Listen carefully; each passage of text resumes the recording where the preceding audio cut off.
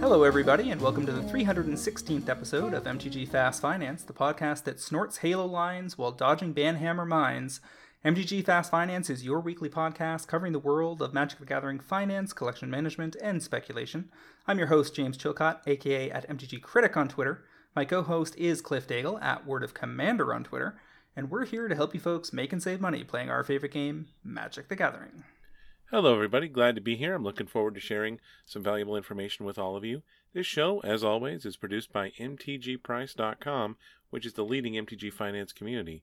Sign up today at MTGPrice.com to plan your specs, chat on an amazing Discord, and read articles by some of the best financial minds in the hobby. MTG Fast Finance is proudly sponsored by Cool Stuff Inc., where you can find all sorts of cool nerdy stuff in stock, including all the best in Magic the Gathering singles, sealed product, and a plethora of other collectibles. Use the promo code FINANCE5, that's the number 5, during checkout at CoolStuffInc.com to save 5% off your order and support this podcast. Cliff, what do we have on the agenda this week? This week we've got our usual 4 segments. We're going to start off by talking about the Week in Review online. We've got a Modern Challenge and a Pioneer Challenge to talk about. Then we're going to get into some of the top movers this week, both online and in paper. You and I, in segment 3, have some interesting picks we're going to talk about. And then finally, we're going to get into a little bit of what went on with the announcement last week with the arena economy and dusting. And I can't wait to spend $50 on, 12 wild cards? Oh, I can't wait. No, it's 16. 16 wild cards, my bad.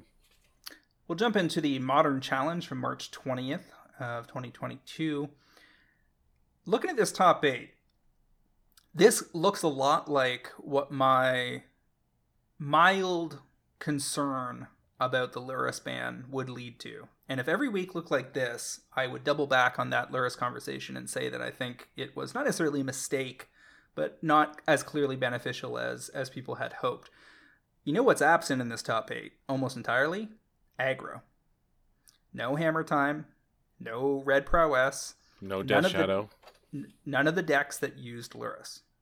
And I buy the argument that removing Lurrus opens up a world of 3 and 4 casting cost spells that can be more are more likely to get played and provides some diversity in the format.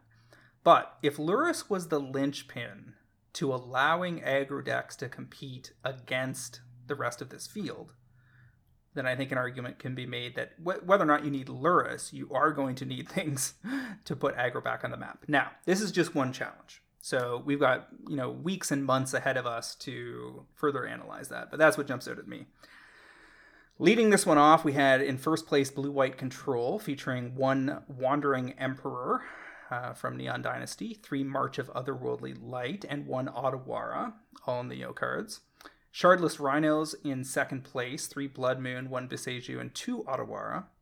Blue-Red Murktide in third. Yawgmoth Combo in fourth, featuring 1 copy of Boseiju.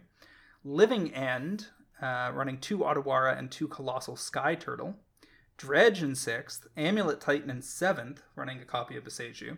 And then the most interesting deck in this top 8 by far is a variant of Amulet Titan that isn't running the amulets. It's more of a Scapeshift Titan build. And that features 4 Wrenn and 6, 4 Hidetsugu Consumes All, and 1 Kura the Boundless Sky out of Neon Dynasty. Pretty surprised to see that card in play in Modern. I mean, what's really interesting is that, we weren't sure if Hidegatsu Consumes All had a place even around Lurrus. And now with Lurrus gone and all the a lot of the action for it being gone, Hidegatsu Consumes All, it's the saga that for 1 black-red, it destroys each non-land permanent with mana value 1 or less. Step 2, exile all graveyards, and then it flips into a 3/3 that I forget what it does when you flip it. It gets bigger based on damage dealt to the opponent or something. Oh, right. Whenever it hits somebody, it gets bigger. Which is, a lot of good stuff for 3 mana, but the question was always, how much is it going to kill on the front side? And, it gets all the tokens, it gets all the baubles, it gets Death Shadow and things out of Hammer Time and Prowess, etc.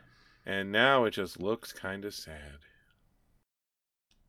Well, I wouldn't say it looks sad because it's not like this. We know that this field didn't have all the aggro decks. We just know Right. they didn't make top 8. So it's entirely possible that Consumes All did a ton of work on the way to this top 8, and that's how this deck ended up in the top 8. Because there were certainly Hammer Time and Death Shadow pilots out there, but they were running into this deck being able to manage the early game to stay alive. They were also running 2 Lightning Bolts, for instance. And Renin 6 also does a pretty good job of pinging off Ragavans and DRCs and Esper Sentinels and so forth. And then in their late game, the Kura is actually cute because you can go get Valakuts, right? Mm-hmm. So that you can start stacking Valakut triggers. And of course, Dryad of the Elysian Grove in these decks lets you play an additional land on each turn, so you can drop two Valakuts off the Kura, and it gives you some insulation if they manage to get rid of a Primeval Titan and then use one of the black cards that goes and gets all the other copies out of your deck and exiles them, right? Yeah. Also, this is a Wish deck. It's running 2 copies of Wish, and has like the sideboard with, there's not a lot of singletons, but there is the Boseiju in the sideboard. You got your one extra scape shift to go find, Cavern, your engineered explosives, a fatal push, your Veil of Summer, all those good things. Like, I love me a good Wish deck, and this is just like, let's go. Let's build the sideboard and have a good time.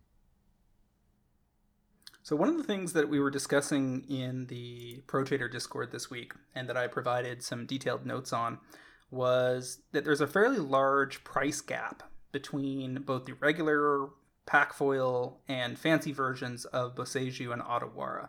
And I had selected Otawara foil borderless, I believe, not too long ago, on that same basis that it looked like Otawara was going to see a significant amount of play compared to Boseiju. And as it turns out, Otawara's overall play pattern across Modern, Pioneer, Standard, and EDH is not far off Boseiju, but the price gap is quite large. So for instance, if we're looking at some of the fancy versions, if we look at Boseiju, foil borderless is $88 and foil extended art is $43, whereas with Otawara, foil borderless is $30 and foil extended art is $17. But the overall play pattern, for instance, on EDH Rec stats, you're looking at 9,500 decks for Boseiju and 35% of all green decks. Those are massive, massive stats. Like, that is a true S tier stable. But Otawara is also an S tier stable, just less so. 7,800 decks, 23% of all blue decks is still very massive. And the key takeaway there, I think, is that, first of all 5 of the lands are seeing reasonable amounts of play. Takenuma and Aganjo are not far behind. I'm running a single copy of Aganjo in my Esper Angels deck in Historic, and I've been very happy with it. And even Sokanzen is seeing reasonable play. So all of the fancy versions, I think, and probably pack versions, are going to follow, I suspect, similar trend lines to the Eldraine Castles. And so I think your focus on Otawara provides the best value right now. But I would imagine that, if Boseiju shows some weakness heading into summer and finally gets below 20, that'll probably be a buy as well. And bottom line, if we're looking at this top 8, you've got 3, 5 Otawara and 3 Boseiju. So, I mean, the numbers are hard to argue with. I mean, again, it's only a single top 8, and it doesn't represent the entire field. And I think across the entire field for this tournament, Boseiju was probably still played at a higher level. But we don't know that for sure because we don't have that data in front of us. So just something I'm keeping an eye on, and certainly looking to pick up more versions of Otawara as things progress here. Now, we decided to also look at a Pioneer Challenge for once this week, because there is an organized play announcement coming up in a week or so where Huey is going to be sharing with the community what Wizards' plans are for organized play for the rest of the year. Frankly, I think it's counting chickens before they're hatched, given where we're at with COVID, where everybody seems intent on just ignoring it and trying to reopen immediately. But all of the stats coming out of Europe, based on their earlier reopenings a few weeks back, are looking quite terrifying. So I think there's a pretty decent chance that big tournaments could get shut down later this year if things get especially heated with COVID hospitalizations and deaths and so forth. But we'll see how it plays out. I mean, there's not a lot of political willpower left on that side of things. That being said, whether or not WotC directly supports big tournaments this year, there are still plenty of operators in key markets that are expanding their tournament offerings. And SCG just ran a very successful tournament just this weekend.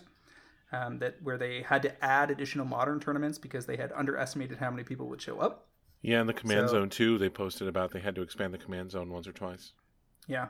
So I think there will be more Pioneer getting played, and even though EDH is almost certainly the driving force behind most of Magic speculation and price advancement, there will still be standard Pioneer and modern cards that are going to get a boost from the onset of additional organized play opportunities. So let's take a look at Pioneer. In the top 8 of this Pioneer Challenge on March 20th, we have Rakdos Sacrifice featuring 2 Meat Hook Massacre, Cat Oven Combo, etc. In first place, we have Blue Red Phoenix with 1 Otawara and 4 Phoenixes in both 2nd and 7th. We have Lotus Field Combo in 3rd. They're running 2 Otawara and 2 Boseiju. Black Red Mid-Range has some vampire elements, but a pretty mid-rangey, grindy deck. Running 2 of the Chandra, the 4-mana Chandra. Name escapes Torch of Defiance? Yeah, Torch of Defiance. 1 Sorin the Mirthless, 3 Kolaghan's Command, and 2 Den of the Bugbear, a land that you see quite a lot of in this format. There's a burn list in 5th with 4 Chandra Dressed to Kill, the 3-mana Chandra from this fall. And then a black-red Fable of the Mirrorbreaker deck that tries to get the Mirrorbreaker adjunct flipped and then start copying things like Kroxa, etc. They're also running 2 Den of the Bugbear. And then a Naya Fable of the Mirrorbreaker list with 4 Winota, 4 Fable of the Mirrorbreaker, and 4 Eshiot Chariot. That looked pretty interesting to me. I like that these decks, there's not really a I win combo with the Mirrorbreaker. They're just trying to play it for ridiculous value. Yeah. Like, they're trying to copy Tovolar's Huntmaster, for instance. Like, heaven help you if your opponent, like, has the Fable, drops this. Like, now you're facing down 2 6/6s and, like, 38 tokens. I don't know. There's too much math.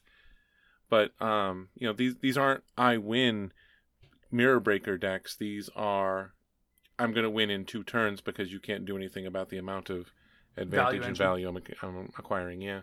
Yeah. Like, combining it with Winota, that's just mean. Well, and out of the sideboard, they can pull in Skyclave Apparitions or Elite Spellbinders. Spellbinder has a, severe chilling effect via taxing multiple cards. Play a Spellbinder or Fable the Spellbinder and tax another card so that you've done a fairly effective job of slowing your opponent down and giving you time to get in for the requisite damage. And then doing that with, crewing Chariot and then copying Chariot. Is pretty nasty. Oh, I didn't even see that because you're right. You make a copy with the Fable, and then you use the Chariot to copy the. Oh man!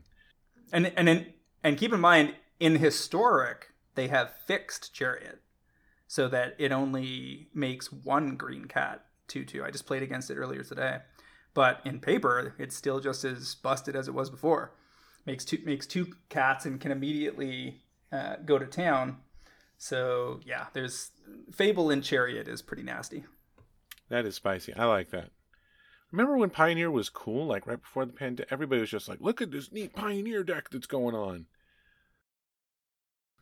Well, it's funny to me that a lot of the things, other than Phoenix and Lotus Field, most of what else is going on here has nothing to do with the specs people thought were a big deal in October of 2019 or whatever.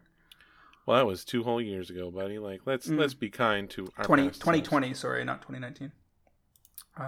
Yeah, but bottom line, all the much ado about nothing with people knowing early about Pioneer, right? Like Right. there may have been an early opportunity to flip some stuff, but a lot of it didn't work out, and then COVID hit, and the rest of it just never had a chance to get off the ground.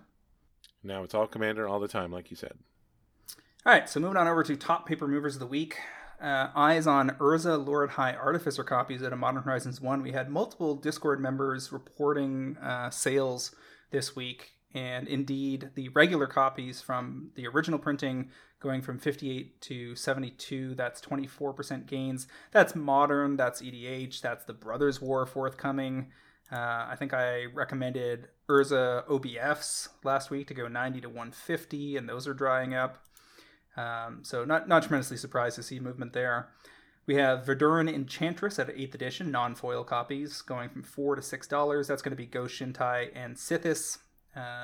See a ton of Sithis related decks in Historic on Arena, so there are plenty of players with those related cards on their mind. Herald of the Pantheon is also a Ghost Shintai / Sithis card. Those that's out of Origins, went from $5 to $7.50 for 50% gains likewise. I mean, there's so many good things that you can do with all of these cards that, you just can't stop yourself. And the fact that we have two amazing commanders to build around is, I was trying to think of this earlier, like, Ghost Shintai is a new one. Sithis has been around since Modern Horizons 2. Like, we have two things that really want to do the same thing, and it's really evident every week. There's a new thing that people are like, oh my god, I forgot how good this is. Yeah, and Sithis slides right into the Ghost Shintai deck, of course. Right. So, and it's even an enchantment. The crazy thing about all the Enchantress cards is they often give you the benefit off cast. So it doesn't even matter if you counter them or destroy the permanent afterwards. They often get their value right up front. Love it. Love it all. What else do we have here? Next up was Striped Riverwinder from Hour of Destruction, right? This is the Cyclone Hour of Devastation. Hour of Devastation. Foils have gone from about 12 to 20 on the back of Living End decks that are looking to cycle these away for 1 mana and then get them out there with Living End, which is just far too much fun if you've never done that. I mean, it's pretty impressive because that's a foil common from Hour of Devastation. Without looking, what year was that? 5 years ago. Yeah, it's foil common from 5 years ago. Who keeps foil commons for 5 years? Well, I mean, that's not the issue. The issue is that it's never been reprinted anywhere. And that's still a very impressive gap because non-foil copies of this card are 50 cents. So to be looking at foils at $20, you're talking about a 40 times multiplier on the foils. And you're buying them by the playset. Yep. Every time.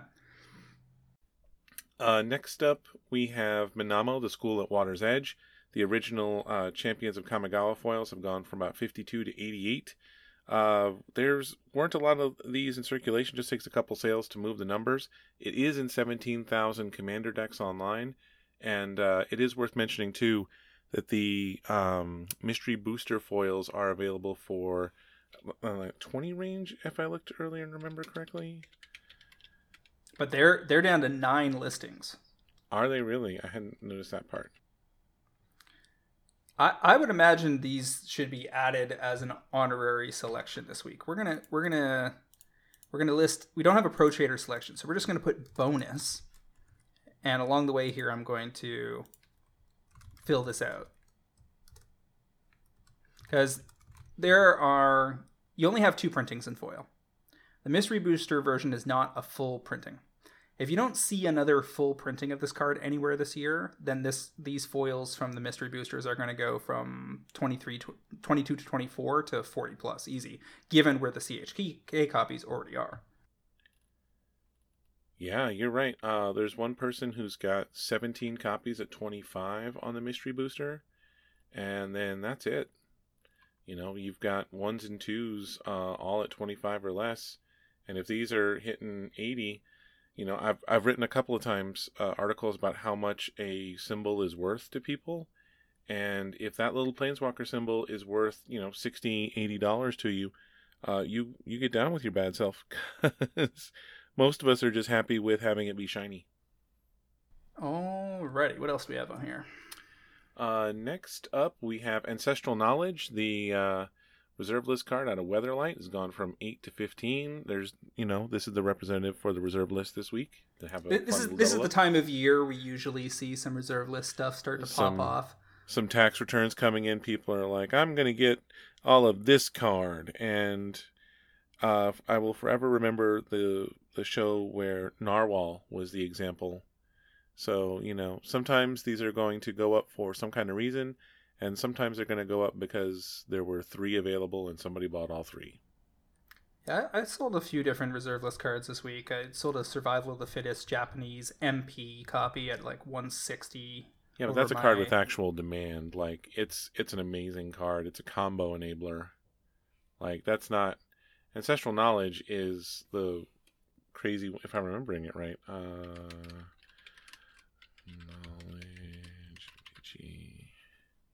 Yeah, I'm remembering it right. It's the... Lets you stack your deck. Yeah. And you got to pay some cumulative upkeep. And then, your top 10. And when it leaves play, you shuffle it up. So all of your work went for nothing. You don't even draw a card. What was next? Mistblade Shinobi out of Plane Chase Anthologies, going from $2.50 to $5, basically doubling up on the back of Ninja EDH demand. Pact of Negation, Future Sight original foils, going $120 to $260. That's original printing of a card that sees a strong amount of EDH play and occasionally shows up in modern decks. I think Living End and other combo builds tend to run the Pact so that they can be protected during the turn they combo off. Selvala Explorer Returned, Conspiracy foils. It's only ever had a single foil printing, and that was 6 years ago. It's only in 6,900 EDH rec, which is medium, decent, but didn't stop the foils from going from 50 or so to over 110 for 110% plus gains. We've got Anthem of Rakdos out of Dissension, foils going from 250 to 650. That's definitely an Isshin-related play, and I wouldn't want to be super deep there, but you might be able to snap off 1 or 2 copies locally and flip them online for significant profit. And then likewise, Launch the Fleet foils out of Journey into Nyx went from $1 to $3. Going to be tough to make money on that kind of thing unless the buy list support gets there, but that's a Hanada play because you can... multicast it and make a whole bunch of tokens. Everything with X and it says have X targets is just a freebie with Hanada, and we're going to see a card like that pop up probably until the next batch of Commander decks comes out. Make sure you run your failed spec Battlefield Thaumaturgist in your Hanada build because it does a lot of work there. We're getting deep there. I like it. All right, moving on over to top Magic Online movers of the week. We've got Brutal Cathar out of Midnight Hunt, going from 5 tickets to about 7.5 on the back of Pioneer and Standard play. Graveyard Trespasser, likewise, also out of Midnight Hunt, just under 2 tickets to 3.5 on the back, again, of Pioneer and Standard play. Alpine Moon is seeing play in both Pioneer and Modern and went from 2 tickets to almost 4 for 100% gains. And then Castle Lochthwain was the big winner of the week, going from 3.5 tickets to 8.5, 140% gains on the back of both Pioneer and Standard play, and it shows up in occasional Modern decks. It's also a big EDH card. It's a great EDH card, and, the castles are just always going to be good, and the over-under for Secret Lair castles is probably 1.5 years, but that doesn't really matter as much online. I'm curious which castle... You haven't looked at Eldraine stats on EDH Rec lately. I'm imagining the blue castle is probably the most played.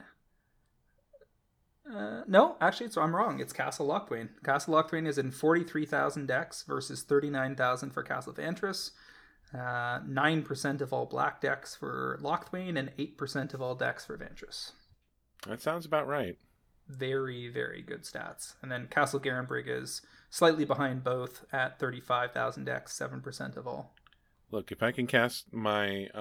I talked to my table about the Primeval Titan 1 turn early, that's definitely going to make some friends, okay? Definitely. I feel you. All right, so moving on over to cards to watch this week. I'm going to start off with my most controversial pick. How about Memory Deluge Foil Extended Art? Now, you might look at this and think, well, this is just kind of a mid-rangey card draw engine, better in standard than it ever will be in modern and EDH. And indeed, it's only in 2300 EDH decks so far. And I think that is probably the biggest strike against it, is that it doesn't have massive EDH support, given that format has so many ways of drawing cards and achieving card selection, because it has the full catalog of options available to pilots when they are figuring out how to pull their decks together. However, the sales stats look pretty good. There's only 32 listings of these left. They're sitting in and around $10, $11, $12, which is about where you want to pick up foil, high play pattern foil extended art rares have often been good buys in the $6 to $12 range.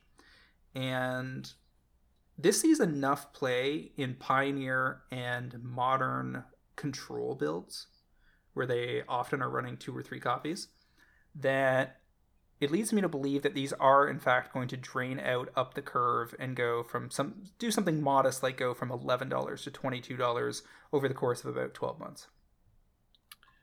So I have questions, as you may imagine. Let's start with what are you? Do you have a comparison for this card? Because I see the numbers and I see what's available, and I'm pretty hesitant that I would put any money in on this right now. Is there a card you're comparing it to that you see a similar growth pattern to? Is it triggering some memory of another card that you like? It's not triggering a memory of another card so much as I know that you can make money on foil extended art rares in and around this price point if they're in this kind of scenario, where the inventory is largely drained out. That's not a set anybody's cracking anytime soon. So inventory increase of CBs from this set is very unlikely this spring. And it has earned and held consistent play in the control decks since release. For instance, in Blue-White Control, which just won the challenge we were looking at, they're typically running 2 copies of it. And that's alongside 4 Opt and 4 Archmage's Charm and a smattering of Teferis as their card draw engines. And I've been playing Memory Deluge all week in my Esper Angels deck. I think I've got 50 or 60 matches in this week on Arena Historic, because I decided to dive in on Constructed on Arena just to get a better sense of how that economy functions outside of Limited. And Memory Deluge is very, very good. If they Thoughtseize it and put it in your graveyard, you're going to cast it later for 7. So I like the optimism there. This feels like something where if you think it'll get there, it just might. I'm real hesitant on this one, James. I'm not gonna lie. I don't think this would be something where I'm eager to put down a lot of money for, or a lot of spec room in the spec box for something like this, where the commander demand isn't there, and I don't see this having a home long term any place really besides Pioneer. And so I'm waiting for Pioneer to be a thing before I get in on it. So here's one way to deflate the spec. Take a look at another card that does have the EDH demand and is played in the same decks. Okay. And so, for instance, we could look at March of Otherworldly Light showcase foils. Sure. If we look at those, Neon Dynasty is a younger set, so these probably have room to drift down a bit. But if we're looking at them so far, they've been trending upward, and they're available currently at 38 listings as opposed to 32 for Memory Deluge, and sitting at about $15 or $16 headed for 30 plus. And it does have the EDH demand, because if we look at the Neon Dynasty stats for EDH Rec and scope out how March is doing over there, actually March is not doing all that well in EDH either. However, let me just see if I can track down the stats for it. I will say, though, that even if March isn't doing that well, they're only in 670 decks, 2% of white decks. So it's actually not doing as well as Deluge, at least so far. But I suspect it ends up, once you sync the timelines, it probably ends up in a fairly similar position for EDH. Keep in mind, in EDH, you've got Swords to Plowshares and a million other things right. to take care to exile if you need to. But March is seeing broader play overall in Standard, Pioneer, and Modern than I would agree with that. Memory Deluge. So if you're skeptical of the Memory Deluge pick, maybe take a look at March. All right. I can get on board with that plan. All right. So what's your first selection? My first pick this week is Fractured Identity, the Commander 17 card that got reprinted in a Secret Lair not too long ago, and it's finally landed on TCG Player. There's a lot of listings for it right now because the Secret Lair has landed. You can get foil copies of Fractured Identity in the Mystic Archive frame for about $8. And while there's only about 5,000 Commander decks that have put this card down since Commander 2017 came out, I think that's more a supply issue because people, like, if you bought the blue-white deck, you're like, this card's amazing, and you're going to play with this card. So the Secret Lair being at maximum supply has me wanting to pick up a few of these copies for them to go into the 20 range, being the foil that it is, and something that is first pick worthy in something like a Vintage Cube. That's a powerful card that I don't want to overlook and undervalue. Funny thing is, I don't think Fractured Identity is any better of an EDH card than Memory Deluge, and doesn't have the constructed support that Memory Deluge has because it's not legal in those formats. Right. However, I think this is still a supply side play because, as we know, with something like Midnight Hunt CBs, there's no guarantee that the gaming company isn't going to unleash another array of inventory via a mass crack job sometimes this spring, despite my belief that they probably won't, given where the EV is at for those boxes. But Fractured Identity is virtually impossible to end up with a ton more inventory on TCG Player, etc., because it's a Secret Lair and it's in the rearview mirror. So it's only, these got down to, they've been as low as 7, now they're drifting up towards 8, 33 listings left, so pretty similar to the Memory Deluge, but with lower chance of resupply. There are some decent sized walls here because it's a Secret Lair, so there is one vendor that has 32 copies, another vendor that has 29, and those are going to need to be worked through. But I think if you're calling this to go 8 to 20, I'm a little skeptical. If you're calling it to go 8 to 15, I think it's more likely to get there. All right, I'll change that right now, 8 to 15. I'm happy on a 78% up. That'll be fine in my book. But minus shipping and fees, as I'm sure the pro traders will be happy to point out to us. Always true. Tell me about your next one, because I'm a big fan here. Just one thing I want to check on the Fractured Identity, actually, is what is Card Kingdom offering on their buy list? Because typically they're not going to see a ton of this stuff come in. Currently, the foils, they're offering less than the non-foils. So the non-foil Fractured Identity, they're offering 8 cash, 1040 credit versus 640 on the foils, which translates to 832 in credit. It could be that someone just sent them a bunch of foils, so their buy list has dropped. Or it could be that the non-foils are selling better than the foils because people fear the curling of Secret Lair foils. And so Card Kingdom thinks the sales velocity is better on the non-foils. In which case, people might want to take a look at the non-foils as their target here instead of the foils. I mean, one day I've got to sit down and look at all of the foil versus non-foil Secret Lairs and figure out, like, what to do about that. I realize that the level 1 application is just like, people love foils, so buy foils.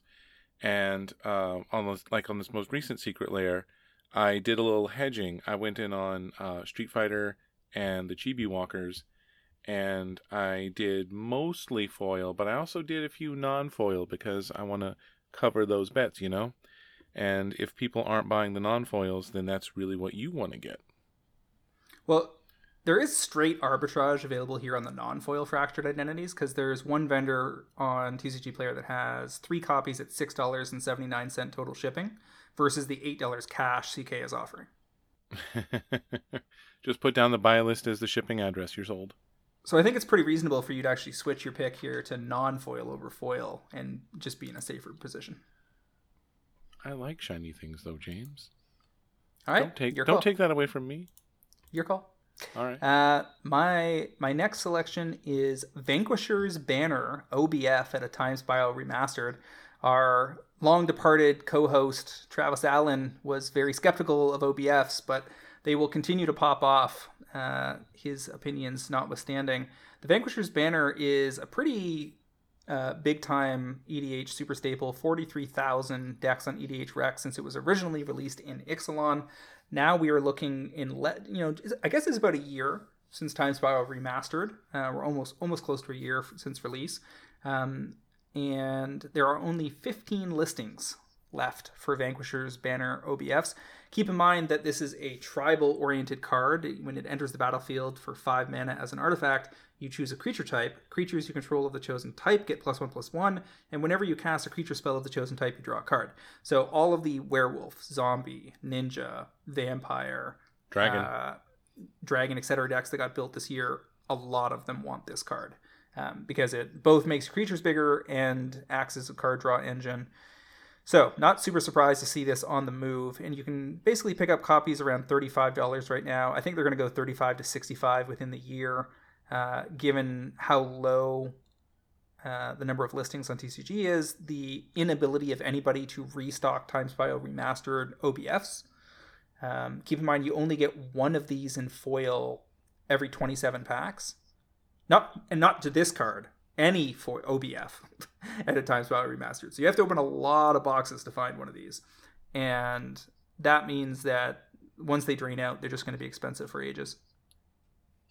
This is a slam dunk. If you haven't gotten your copy under like $40, get your copy sometime very soon, because you are not going to have much of an opportunity for it for very long. And this is the sweetest version you can get. And just a winner all around. This is great, and this is why you want to listen to this first, so that you can be the one to get the one copy that's under 30 on TCG Player right now. Like, good luck. Wait, no, it's not under 30. It's like 32. So anyway, you can get there, and this is going to go up, and thank us later, because tribal decks are amazing, and everybody loves tribal decks. Even if you're not a speculator / vendor, you're just a collector / player. This is one of those specs, the best kind of specs for that kind of person. You can buy one copy, throw it in your vampire deck, play it for a year, and then make a little note to yourself to check on it a year later, and you'll be pleasantly surprised when you got to play it double sleeve for a year and then sell it near mint a year later for twice what you paid for it. Yeah, this is also an excellent reason why this will be a demonstration of how it is always a winner to get the good foil versions of things for your commander decks, so that you can go forth and do cool things. Later on, it's going to come back and be great. Like if you bought yourself a foil extended art Great Henge early on for 60 or 70, whatever they were at, now you're looking like a genius. All right, so this next one I'm fairly certain has to be a repeat from the last year, but you go ahead and talk about it while I look up and see what the original call was. Oh, biscuits, really? I did not check. You're right, I should have. I like Stormkiln Artist, the uncommon out of Strixhaven. Right now you can get copies for around $4, and I think they're going to go up to 10 sometime in the next year. It's already in 34,000 commander decks online. It's got not a huge supply left, and it's selling at an amazing rate every day. If you look at the velocity, you look at the sold copies, you're going to see that it's got, a whole page of listings every day. People love this card because you cast a spell, you get a mana back. You care if it's an artifact. You get all kinds of cool synergies going on, and there's only one foil to choose from. So that's where I want to be, and now you should tell me when we have picked this card before, because I was a bad monkey and didn't check. Yeah, Travis picked this cast episode 295, October 26th. Though we won't make an official pick this week, but it is worth highlighting, if at least as a case study to where things have gone since he touched it last. Shortly after his call, these got up to $6 or so, and have since fallen off back towards 3. So you can imagine that that's a speculator-driven spike heading into the holidays, and then people were dealing with other things, primarily Neon Dynasty-related specs. And the card has fallen back towards what he originally called it at. He was calling it 3 to 15 within 12 to 18 months. You're basically making the same call, and I think it's also accurate. One of the things about this is it's an uncommon from Strixhaven, and so there are no extra fancy versions outside of what we've got. We're still within a year of its release, so a reprint of any kind is fairly unlikely, especially as a foil. I would imagine this is the kind of card that will end up in a secret layer at some point. It seems well suited for that, but that could be anywhere from 1 to 5 years from now. Yeah, I'm with you, and it's good to know that Travis and I think alike 20 weeks apart. Alrighty, so we'll strike that from the official log, but we're good to go there. And then I've got, we said that the Manamo School at Water's Edge mystery booster foils would be an honorary pick, so we'll replace one with the other on the sheet. And then my last selection of the week is Wedding Ring Extended Arts. This is a card that the Pro Traders got very excited about in the fall, and it got driven up right up to about $43 in middle of November. Again, I think highly a speculatory swipe at the card on the basis that these are actually pretty hard to find because they are a commander card from the decks for Crimson Vow. But the extended art versions are only available in the Crimson Vow collector boosters. And as a mythic Vok card, you have to open quite a few collector boosters to pull one of these out.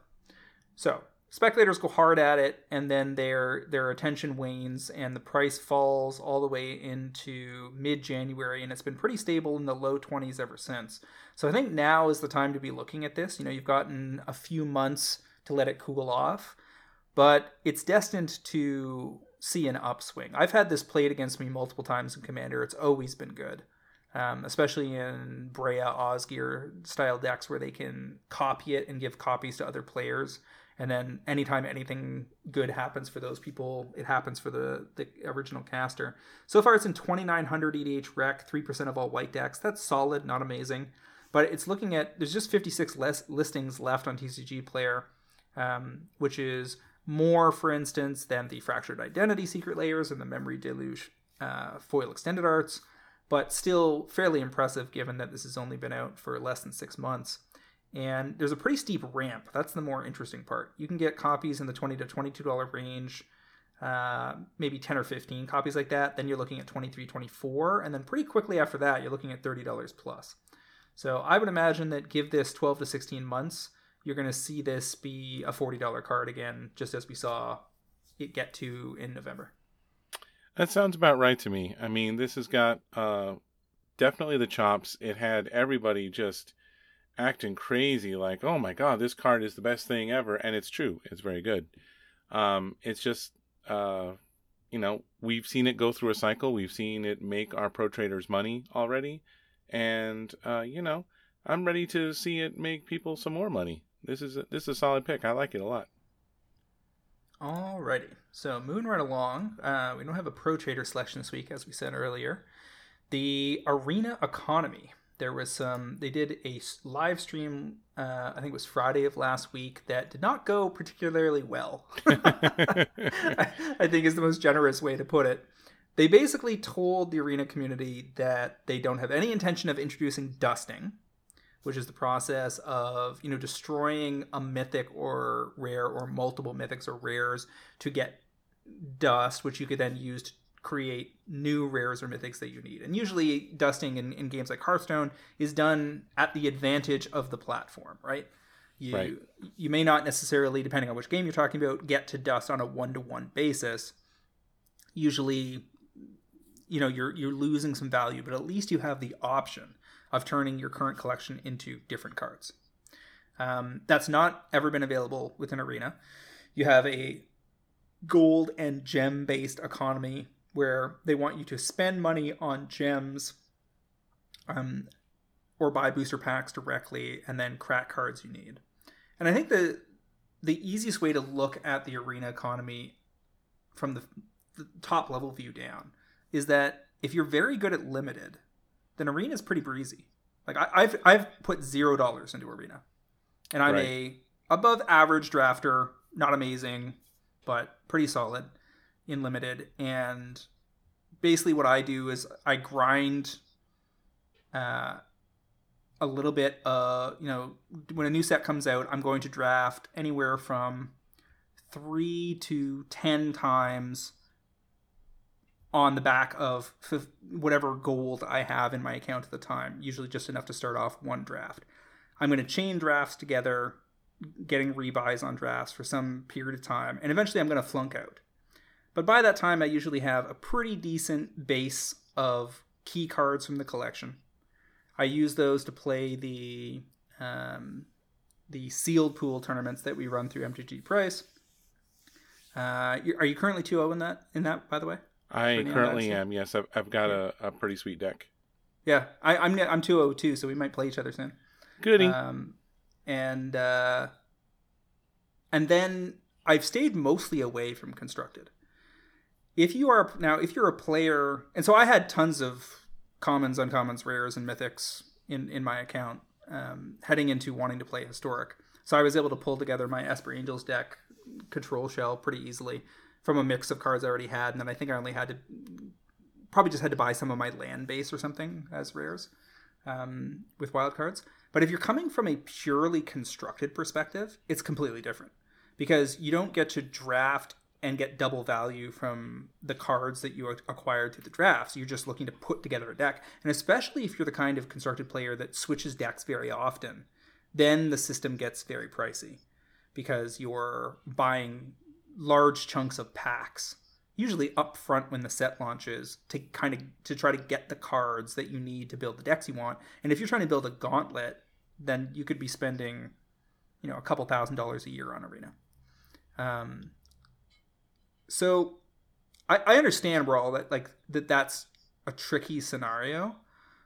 My feedback on that for players is keep the pressure on Wizards, but also, if you at all like to draft, get good at drafting first, focus on that when the set comes out, and then shift to playing Constructed a little further down the road.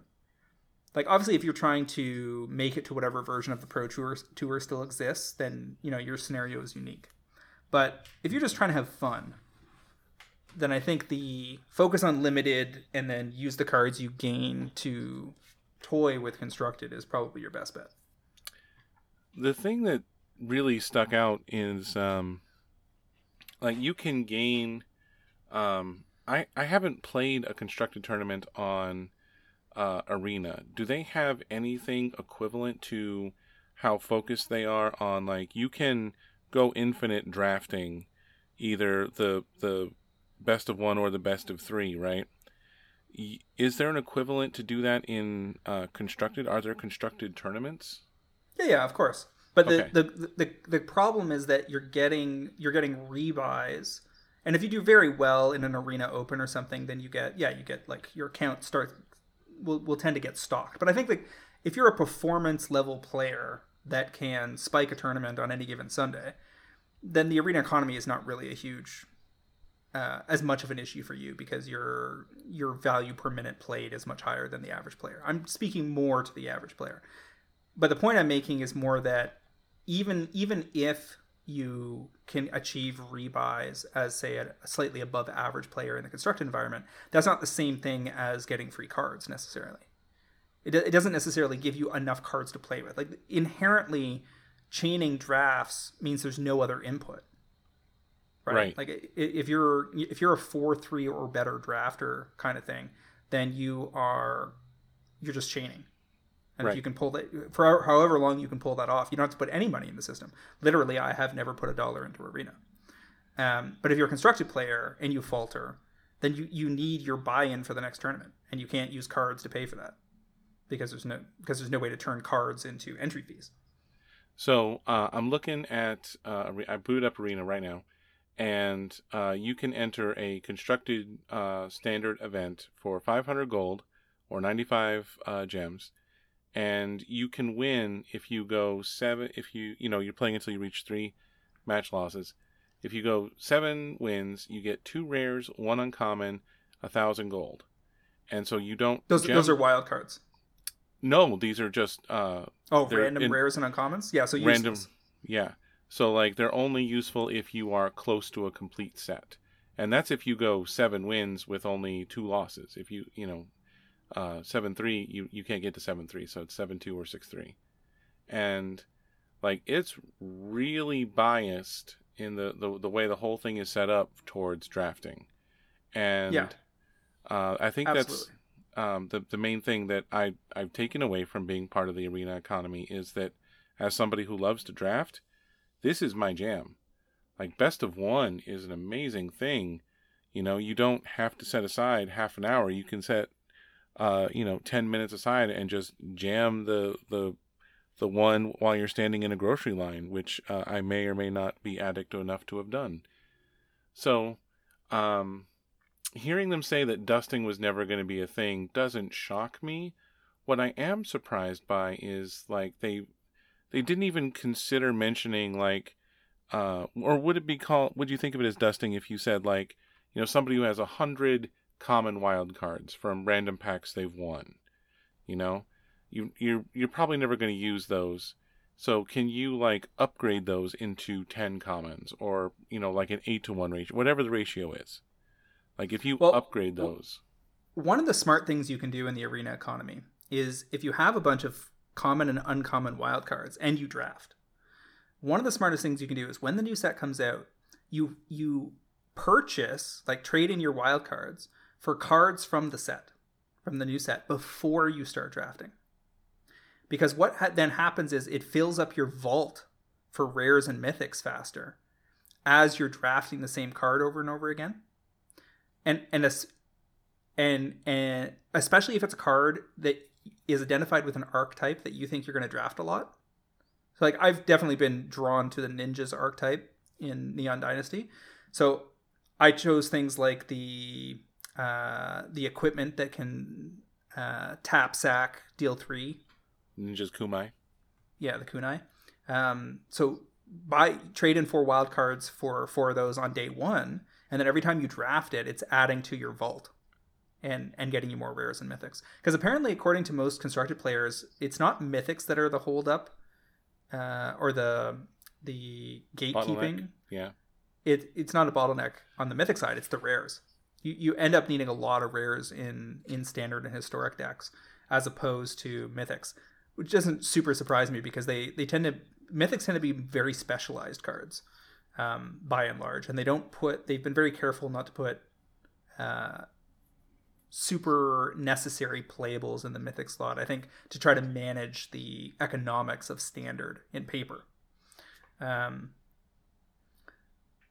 there are little tricks that you can do, like I mentioned about to try to get more out of the wildcard system, but there's not a lot. Like, beyond that, you've got watch the daily deals, because sometimes you can turn gold into free gold or gems into free gems. You should be on top of that for sure. You always want to turn the gold into gems, yeah. But they tend to be those are like little minor things that they're just doing so that they can hook you into logging in to check on them. Because they're hoping that the more interactions you have with the platform, the more money you'll spend. The bottom line is they are in a position where they need to satisfy their masters, whatever level of executives is issuing the top-down orders in terms of performance for the platform and their expectations for the mid and long-term performance of the platform on a revenue and profitability and engaged number of users basis. They need it to get to those levels to justify shutting down eventually Magic Online. Because Magic Online's economy is inherently more profitable per user. It's easier to play arena free. Okay, I get that, but what is... So if you're telling me that per user, Magic Online is more profitable, yep, why would they want to shut it down? Well, because the idea is that you could with a modern platform, you could attract way more users. that there are some percentage of players that just don't want to play on an old crusty platform. I mean, the platform is very old and very crusty, to the point where they've handed it off to a third-party software company to handle at this point. And it's very clear to me that on some longer horizon, they absolutely want to get to one platform. Like, being on two platforms makes no sense. You don't want to spend double the money when you can get all the same experiences on Arena. But they want to make sure, A, that they're not cutting off money for things like EDH and Legacy and Vintage players for formats that they cannot yet support on Arena. Like, they just haven't got there. If they had hyper invested in Arena and built all that stuff out, Magic Online would have been gone a long time ago. That's obvious. They're currently straddling the fence because they don't want to spend. They're scared to invest the requisite capital to push Arena up over the crest of the hill because they're not sure it's going to pay off. Obviously, otherwise they would have done it already. So they're easing into it over time. I suspect reinvesting revenue that the platform generates. And this is part of the argument that the hedge fund was making with John Finkel involved, etc., is that they feel like that Arena and Magic as a whole, it does not get to reinvest its own revenue and profit into its own system because Hasbro siphons it off and puts it towards other projects. WotC siphons it off and puts it towards other projects. So there's a lot going on there. One of the big details from the release or the live stream on Friday was, starting with Streets of New Capenna, they will release a wild card bundle for $49.99 containing 12 rare and 4 mythic rare wild cards. But it was pointed out that the $50 price to gems ratio could be about 46 booster packs, which come with just as many rares and mythics or something. Like, it's definitely not a favorable way of building a collection. And for me, somebody who never puts money into the system, looking at that as like nebulous wildcards for $50, like, you're dreaming. I will never, ever, ever buy that. And I would imagine the only people that will be people that are either addicted to the platform or are competitive grinders on the constructed side and need to have cards now to build their gauntlet, test with, etc. I mean, that's really what it struck me as, is that somebody who doesn't want to spend any of the time that it takes to, like, crack the packs, do the thing, take care of it all, and I don't see as much like who it's for, like, because you have to be in an unholy hurry to, like, if you can buy the 50 packs and get that many, mythic wild cards, rare wild cards, then what are you doing? Like, what need is this satisfying that's already there? And this is the first time they've allowed people to buy wild cards directly, and they put it at such a high price point that it's like they're telling them, you can if you really want to, but we don't really want you to at all. I think this is much more of an issue for standard players than it is for historic players as well. And I think it's one of the reasons that they introduced historic specific cards, and that they plan to continue doing that, is because of the thing that I've talked about with Travis on Cast in paper many times, which is that older formats don't get support because they don't require you to buy cards as often. Like, it's not just the reserve list that makes Wizards not want to support Legacy and Vintage. It's the fact that the highest power level formats that have access to all 30 years of cards, the number of cards produced per year that will slot into those formats is extremely low. Like, total number of new cards that will make their way into Legacy in a given year, if you didn't publish Modern Horizons 2 in that year, is going to be very, very low. And that's not what Wizard wants. Wizard wants you playing Standard, where you need new cards every 3 months. And that's who this $50 bundle is targeted to. The meta shifts, like, quarterly in Standard, they want you to go, okay, well, I play a lot of Standard, and that's worth $50 to me. And to get into this new Standard deck I probably have some of the cards from prior sets already, but I'm going to need about 12 rares and about 4 mythics. Like, if I'm thinking about my Esper Angels deck in Historic, if I didn't already have the wild cards built up, maybe that's the kind of package I would have needed to finish that deck.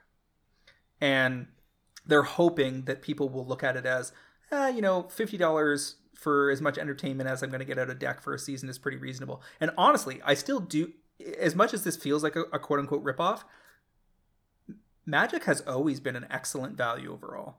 And this is probably an even better value than, say, buying a Modern deck in paper. Right? Like, people complain about $1,000 decks in Modern, but if you get to play that deck for 2 or 3 years with minor changes to it, then, that's cheap compared to many other hobbies. $50 for your Standard deck also seems like a very reasonable price point. I just know I'm not going to play it because I'm not going to get sucked into playing Standard. When my Historic deck, which I'm Diamond 2 or something now, pushing for Mythic, I probably won't need to swap out more than 3 or 4 cards per quarter. And that's why they're going to keep giving us these. I guarantee you that when they add Modern to Arena, it will not be clean Modern. There will be Modern with adjusted cards, just like there is for Historic. Or for Pioneer. I think before Modern, there's going to be Pioneer, right? Like, that's what they seem like one of the things that they revealed during the stream was that they're working towards a Pioneer analog. So to bridge the gap on Pioneer, Modern's way further down the road. I would guess you might not see Modern on Arena for another 2 or 3 years, because they don't want people playing these formats that don't require you to get new cards all the time. So even if they add those formats, they're going to add them in a way where they're going to fiddle with the stats on Ragavan. They're going to give you these arena specific cards that don't have paper analogs, so that you have some reason to be acquiring those and giving them more money to play that constructed format. Because the last thing they want you doing is shying away from Standard and playing a format with the same deck without putting any money into the system for years on end. That's the whole thing about having a Modern light. I always thought that it was going to be, they'll take the 100 most played cards in Pioneer and they'll put those on Arena and say, you can play Pioneer. And I thought they would do something similar for Modern. It's just, you're having to add a lot of niche cards, and when some new deck pops up, you're just like, how come I can't play this card? Well, then you program up that card for the set. I think that, like, I'm somebody who plays 0 constructed, right? And I have the vault progress of 1700% on my vault right now. And I've got some ridiculous number of wild cards I'm never going to spend just because I like drafting. I don't they've done a terrible job as somebody who plays Arena at least every other day.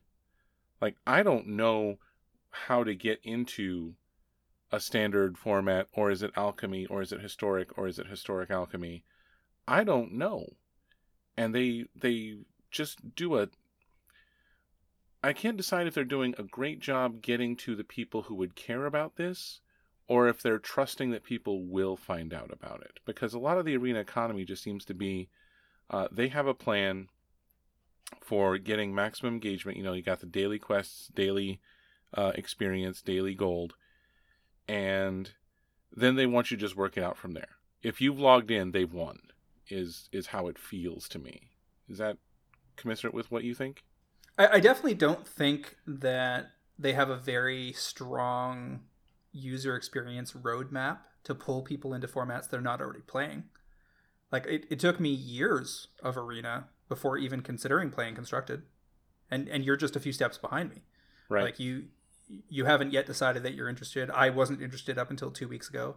And I just decided I wanted to understand that side of things better. So decided to start fooling around with it. And we happened to be headed up to the cottage for the week, and I knew I was going to have a bunch of time on my hands. But if it had been a usual busy week, I probably just would have stuck to my usual thing. Do a couple Neon Dynasty drafts, flunk out, wait to build up the gold with, my grinder my silly grinder deck that's just meant to get people to quit with Cat Oven. So yeah, I mean, I guess the summary advice is they're trying to game your wallet, so you should just ignore that. And if you really want to play standard, that I don't think 50 is that crazy to get some stuff to build your deck. Like, I think that's a reasonable value compared to other games and other systems on other game platforms. I think it's worse. But ultimately, I think the value is reasonable. That said, I think you can dodge it entirely. Like you and I both are. Like you don't, if you're a decent drafter, you can be gaming this system pretty reasonably. And even if you want to play some constructed, you can slow roll the build out of your deck, and eventually you will have the wild cards necessary. I think it's mostly a problem for the people that want to be up to the minute in a given standard meta, etc. And for them, I understand the frustration. Yeah, it's really hard to have, Magic Online is much better for that. But if you want to have that experience of, I can play any deck and I can switch to the new deck, that's going to be a thing that Arena is not there for you on.